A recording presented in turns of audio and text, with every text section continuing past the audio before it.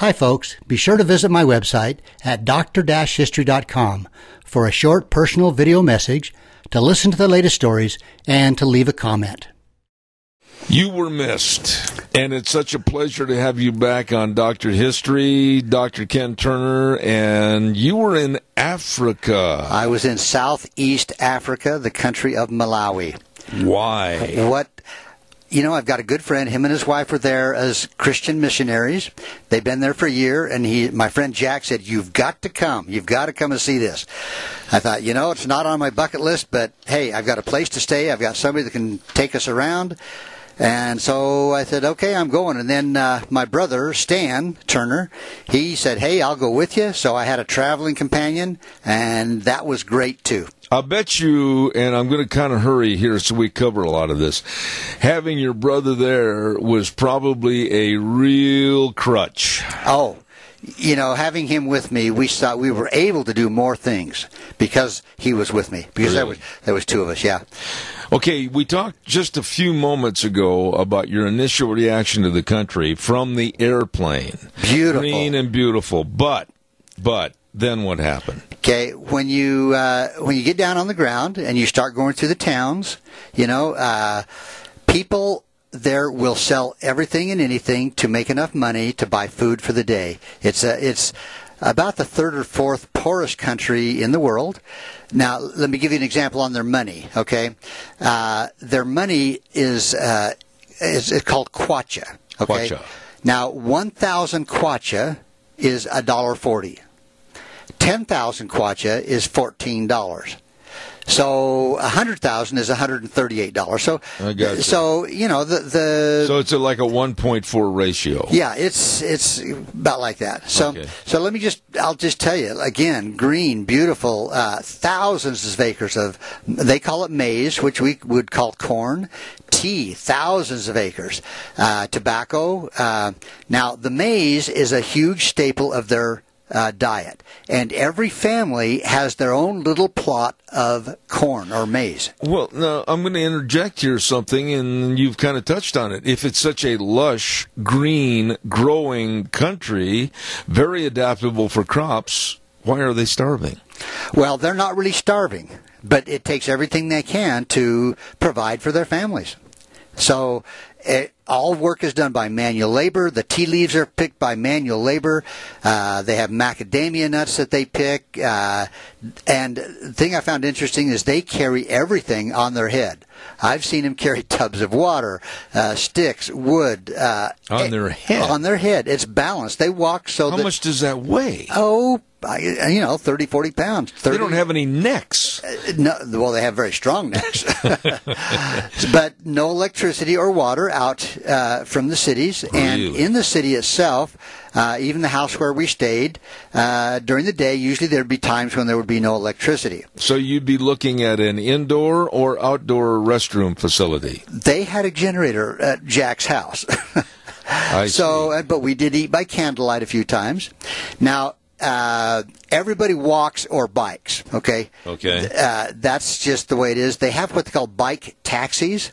So you'd see in some of the towns, you'd see these bicycles, and on the back would be a board about the size of a 2x6, about 18 to 24 inches long, with a pad.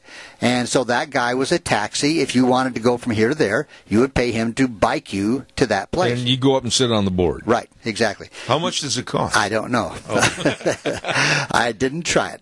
Now, the other thing is they have thousands of these little vans that are kind of like a Volkswagen bus van, okay? And these come from Japan after they've had like about 200,000 miles on them. Oh, my goodness. They still run? And they come to Malawi. And what they'll do is they'll put a sign in the window of their van. Okay, so they're parked usually several together, so as many as 10 or 15 of these vans. You walk along and you find a van that has the name of the place you want to go to. Then you get in the van and you sit there until the van is full. And it might take an hour, 2 hours. As soon as the van is full, they take off as fast as they can. These vans have about 12 to 15 people in these little vans going to wherever. Now, did you do this? No, I didn't do that. Nope, I didn't do that.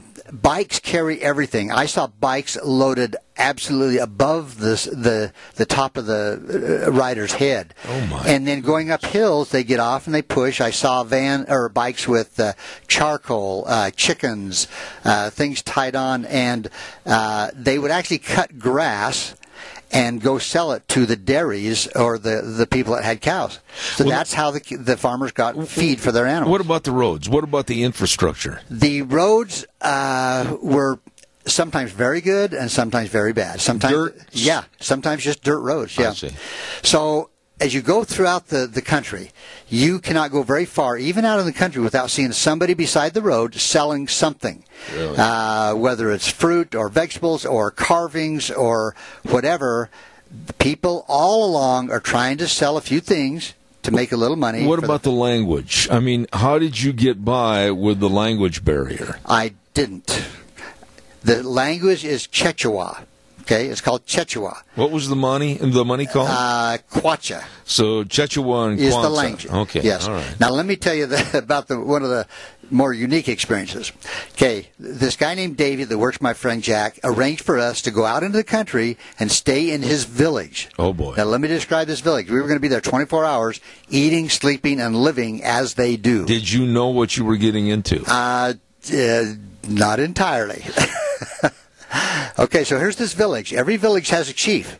Okay, and as we got into this village, the chief was a woman, very small, very short, and when you meet her, you put your hand out to shake, you put your left hand on your chest, and you bow to the chief. And really? she likewise bows. So that's the custom as you meet the chief. So you stick your right hand out and put your left hand over your chest. Yes. Uh-huh. Okay, and then bow. Yes. Now, in this village, there were 4,200 people. Now, again, keep in mind, no electricity, no running water. Okay? The first thing we did is we went to the school part of it. There was an orphanage that we went to. Had these beautiful little kids from, they are just beautiful. I don't know how else to describe it. Big smiles on their faces. And due to various diseases, their parents had died, but they had relatives taking care of them. So they had somebody to take care of them. My. The school, okay, get this, Zeb, 2,800 students in this school with 35 teachers. That comes to about 80 students per teacher. Wow. Now, because of overcrowding, a lot of the classes were held outside under the trees. They had some buildings, but a lot of times they would go outside for their classes. Let me ask you this. Do any of the students stay at the school, or do they go home every night? No, they go home every night. They do? Yeah. But it was interesting because for a lot of these people, we were the first outsiders to come into that village. Really? There were... as we went along, crowds got bigger and bigger of these little kids crowding around us, wanting to shake our hands. What about the curriculum at the school, though? I mean, what are they learning? They're learning just, the math, the science, the normal things. One teacher does does all of it. I see. Yeah, and they have grades 1 through 8 is the basic, and then there's another 4 years if you can qualify. I see. For the next kind of like an old country school. Yes. Yeah.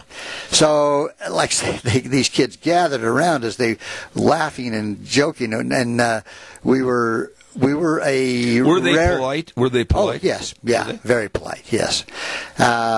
We met a man called the first consul. Okay, he's like the first assistant to the chief, and he spoke pretty good English. So he did the tour around the village for us and explaining things. So after we'd done the school and visited, we went to a big open area where they were going to have a dance. Okay? Now, so we've got all these, I don't know how many hundred people in a circle around this kind of bare dirt area. There was 3 drummers, okay? And they start pounding the drums, and people start dancing all over the place and smiling and just having a great time. So, of course, the guy running the drum, I said, hey, I can do that. Oh, no. So don't tell me you turned into Ringo Starr. I was pounding that drum, Zeb. Oh. And you know what's funny is the people were just laughing and have a great time watching me try to keep the beat with that drum. Did you? Pretty much, yeah. And then we went out into this big open area, and there were 3 groups of women that danced for us. And once again, being, the shy person, I jumped right in and started dancing with them. Maybe that was wrong. As my brother did. We were dancing with them, and those people just had a great time watching us try to dance like they were dancing. What kind of a dance is it? Not that I want you to show me, really. But I don't know. It's just, you just kind of bounce. Jump around and bounce around? You just kind of bounce and move your hands. I see. Well, it's not that different than some of the hip-hop. No. Okay. But anyway, then we went to the house that we were going to stay in. Okay. Yeah. Now, the people that lived in the house had moved out for this 24-hour period, and there really wasn't much to move out. As we went into this little house, there were 4 rooms. One really, really small room where they cooked. 2 small rooms that if you laid down, it was about big enough for one person. Really? The larger room was big enough that you could have slept maybe 3 people, but no furniture. None? No. Well, actually, I should take that back. There were a few chairs, and that was it. Nothing on the walls, no pictures, no shelves, anything like that. No remote television? Nothing. And the house was all made of brick with a cement floor. But they make their own brick with clay. Okay, they make their own brick and thatched roof. And we had a mosquito net that we hung above us. We slept every night with a mosquito net. What about, now you slept on the floor? Yes. They had a mat. What about the snakes? I asked about that, and they actually had a guy outside all night long watch just as a guard. No kidding. So, Now the food, okay? Yeah, that was my number one thing to think about. That evening we had some food called nasima, which is a dough-like food made from maize. It looks kind of like dough, but it's a little tougher. You just pull off a piece. We eat with our hands. It's fried? No. It's just made with maize, so it's not really cooked. We had mustard greens, okra. What did it taste like? Very bland. Very bland. It was, that's all I can say. It's just really bland. But Were you hesitant in eating all this? I wanted to try it all. And actually, Zeb, it wasn't bad at all. I ate. We had chicken that night, which is kind of a rare thing. They don't get meat very often. Really? The next morning, we had a breakfast of porridge, which was kind of a soy-type porridge, and it wasn't too bad either. What did they mix it with? I don't know. But any kind of a sweetener or milk or anything? Actually, they had some sugar. Really? Some brown sugar we put on it, and it was okay. Okay. We went and visited their local hospital. No electricity, no running water. In a hospital? Yes, in this very, very small, they called it a hospital. Okay, wow. But the doctor, I don't think he was actually a doctor, but more like an assistant or something like that. But he would sometimes have to sew people up by candlelight. Oh, my. So I saw many soccer fields that were all dirt. The goals were made out of tree limbs, no nets. Balls were a lot of times made out of plastic bags that had been rolled up and tied. I saw very few actual rubber balls. No kidding. So very poor. Yes. Another thing they have is what they call bore holes, for water. It's basically a hole in the ground covered with a block of cement that's maybe 12 feet by 8 feet and with a pump on the top. What about sanitization of all this stuff? Well, that water is, again, coming from deep down. I see. And so that's not too bad. But every day, you go get your water. Every day.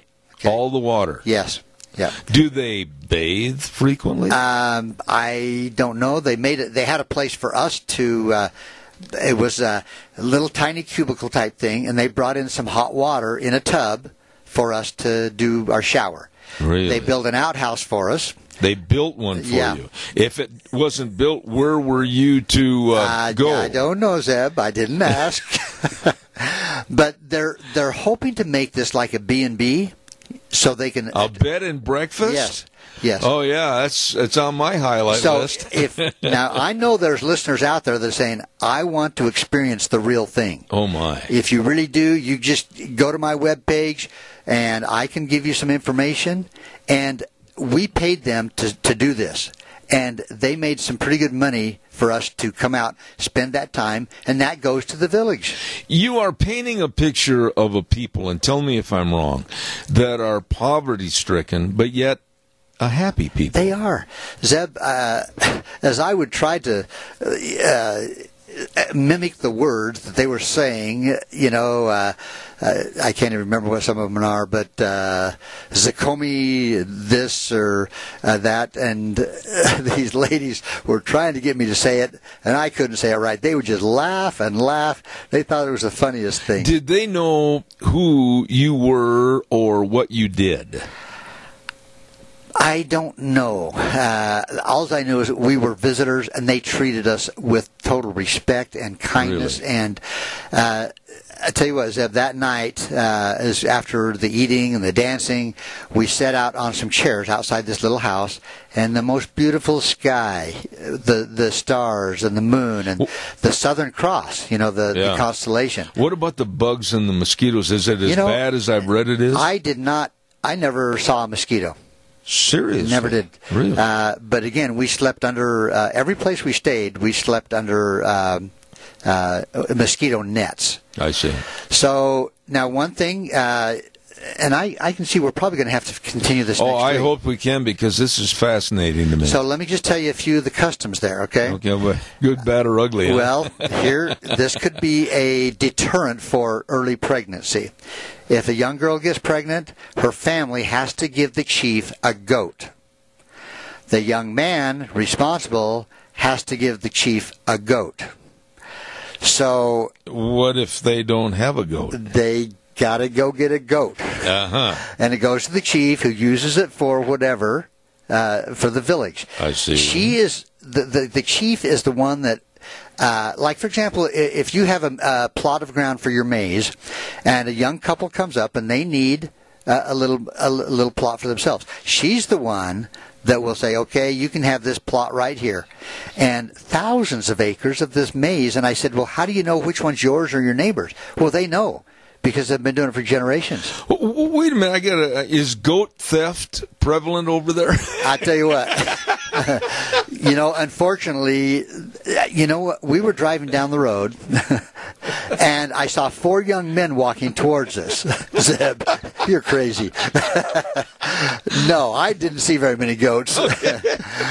So we saw 4 young men walking towards us, and one young man had his hands behind his back. Uh-oh. Okay? Yeah. And as we went past, I looked, and this young man was handcuffed. He had handcuffs on. He didn't have a goat. And no, he had handcuffs. And so I asked this guy that was our guide at the point, I said, what's going on there? He said, this young man stole something. He's a thief. Ooh. And so he was taken, handcuffed, and he was going to be taken to the police. Okay? How severe are they? It is severe. They do not tolerate thieves. Yeah. So, but this first consul, like I say, he spoke pretty good English. And so, here's the dilemma, Zeb. How do you help people like this? Okay? If you give them money, that's not sustainable. If you give them clothes, that's not sustainable. Because when that money's gone or the clothes are gone, they're still right where they were. So the question I'm going to put out to the listeners are, how do you help them do something that is sustainable? Okay, now this Airbnb, what they call an Airbnb, bread and breakfast, this village could capitalize on that, but they have got to have a smartphone somehow in the village, because they've got to be able to connect to the internet and the web. Well, you don't have any electricity to plug it in. Well, they actually did have a generator that went to just a few lights in the marketplace. You know what it sounds like to me, and I know we're almost out of time. I can't wait for next Tuesday. But it sounds like politically and leadership-wise, they're really lacking. They really are. But again, these villages, my brother Stan is a businessman, okay, and he made some connections with some people there, and that he's going to connect with them on the internet when they can go to a place to have the internet, and try to help them with a business plan, so that, because in this village, you've got to have a plan. They're going to have to build a separate little house for visitors. Okay, and we met another man named Peter that lives in the city nearby called Blantyre. He drives. Okay, so with a little help, Peter could pick up the people at the airport, take them to the village, And Davy, the other guy, could stay with them for the 24 hours. They could have the real experience of Africa and the Malawian people, and then they could go back to the town of Blantyre to stay and maybe go on safaris or whatever. I've only got 2 minutes left here. What is the leadership of their country and or their state doing to help better their people? You know, they have a president right now, and he has a lot of money. It seems like he's has nice homes, and he has several homes in the country. As far as they do have like some sort of a representation type thing. Do they care about their people? Well, I think they do, but here you've got a village of 4,200 people. How do you get them to even vote? Or even know who to vote for, because there's no newspapers, there's no TV, no radio. It would sound to me like they're easily led to be pushed into voting whatever the government wants them to vote for. I didn't hear that. I didn't hear that aspect of it. So in the town we stayed in is called Blantyre. Okay, in Malawi, one of the larger cities in Blantyre. We have a call, and I'm going to urge the caller to keep it very short because I'm down to the gun. Go ahead quickly, caller. I'm not going to give you more than 15 seconds. I missed the first part of it. Where was he? I don't know. All right, go ahead. Okay. Go ahead. I was in the southeast part of South Africa, not the country South Africa, but it's on the eastern side. It's called Malawi. It's near Zambia. It's near Mozambique. Oh, wow. Okay. There's a huge lake called Lake Malawi. If you find that, that's where we were.